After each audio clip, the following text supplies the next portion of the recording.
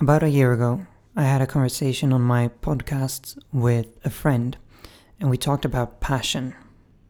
She described her passion about basketball and how she, in her teens, couldn't get enough of it, and how she still, although not playing, is still very passionate about the sport and the culture around it and watching it, and how she stays up at night to watch the NBA games.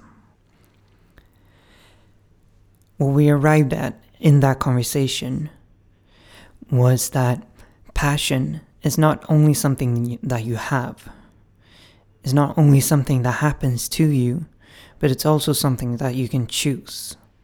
It's an act, it's a way of doing things. Good morning, you're listening to Caspian with a riff on passion.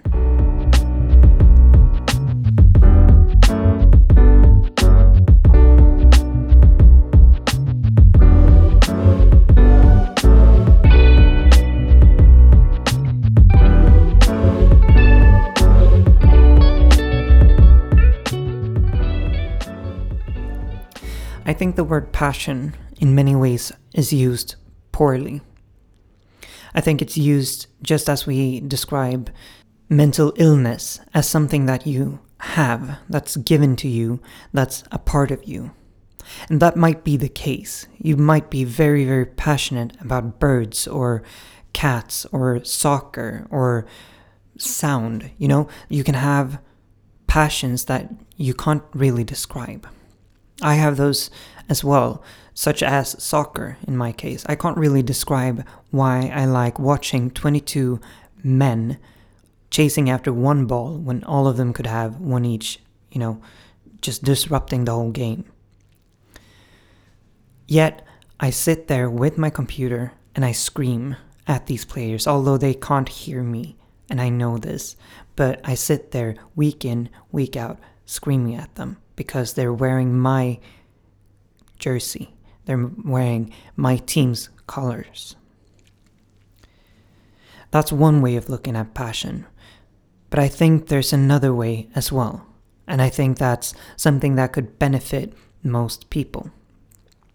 And it's thinking about passion as a verb, as something as you do, as something you choose to do, and as a way of doing things. I'm doing something passionately because I've chosen to. I have a number of these experiences of choosing passion. For example, this summer we hosted a techno festival in Malmö. And this whole thing is very irrational to me because I'm not passionate about techno, I'm not passionate about music events, I've never been to a festival other than that festival. Yet, I go in full-hearted, I go in with everything I've got, and after the whole festival, I'm exhausted because I've put so much love into this whole thing. What I do is that I choose to be passionate about this. There are a number of components in the festival that make me enjoy it, yet I've chosen 2 years in a row to be very passionate about it. In that sense, it's a way of doing things. I don't like admin work. I don't like putting up a schedule for 100 volunteers. I especially don't like volunteers dropping off last second or, wanting things that they can't have or being very specific about what shifts they can take. Yet, I'm passionate about creating the festival, and because of that, I've chosen to become passionate about putting up this schedule for these people and for the festival. I think what happens when we put passion on a pedestal and as something that happens to us is that we can't control it. If you're passionate about stopping starvation in the world, or if you're passionate about music events, or if you're passionate about, whatever, if passion just happens to you, you can't choose to be passionate about the number of tasks that you need to do in order for the bigger thing, the bigger picture to be painted. If you are a painter, for example, you can be very passionate about the finished painting. But in that case, in order to get there, you need to be quite passionate about how the picture will become, how you will stroke those pencils, how you will create whatever you're creating. And that, I think, needs to be a choice. Otherwise, you're going to be stopped by all the boring things that come your way. A quite fine example is building a business. You might be as passionate as one can be about helping teams becoming the best versions of themselves and becoming very productive.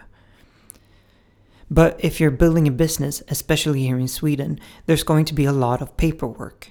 You're going to have to deal with budgets. You're going to have to deal with putting up receipts into the system of your accountant. You might need to find a office and everything that comes with that. You might not be very passionate about hoovering the floor of your office, but you're passionate about the team that's going to get there and feel welcome.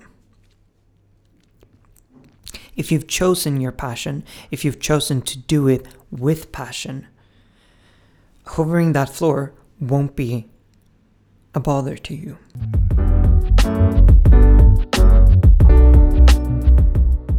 My point with all of this, and what I want you to bring with you from this riff, is that when you choose passion, when you choose to do something passionately, it will become more fun, and it will give you a lot more to perform whatever you're going to do. So what I want you to do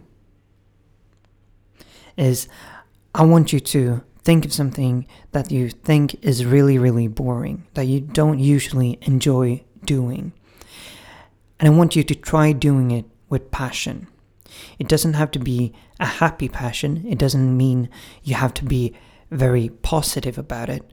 Just try doing it passionately, putting your whole heart into it. And I really, really think it'll become more fun to do.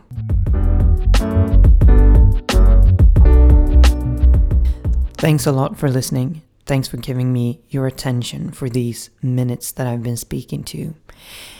If you feel like this has been valuable to you, and if you feel like someone else would benefit from listening to it, please share it with them.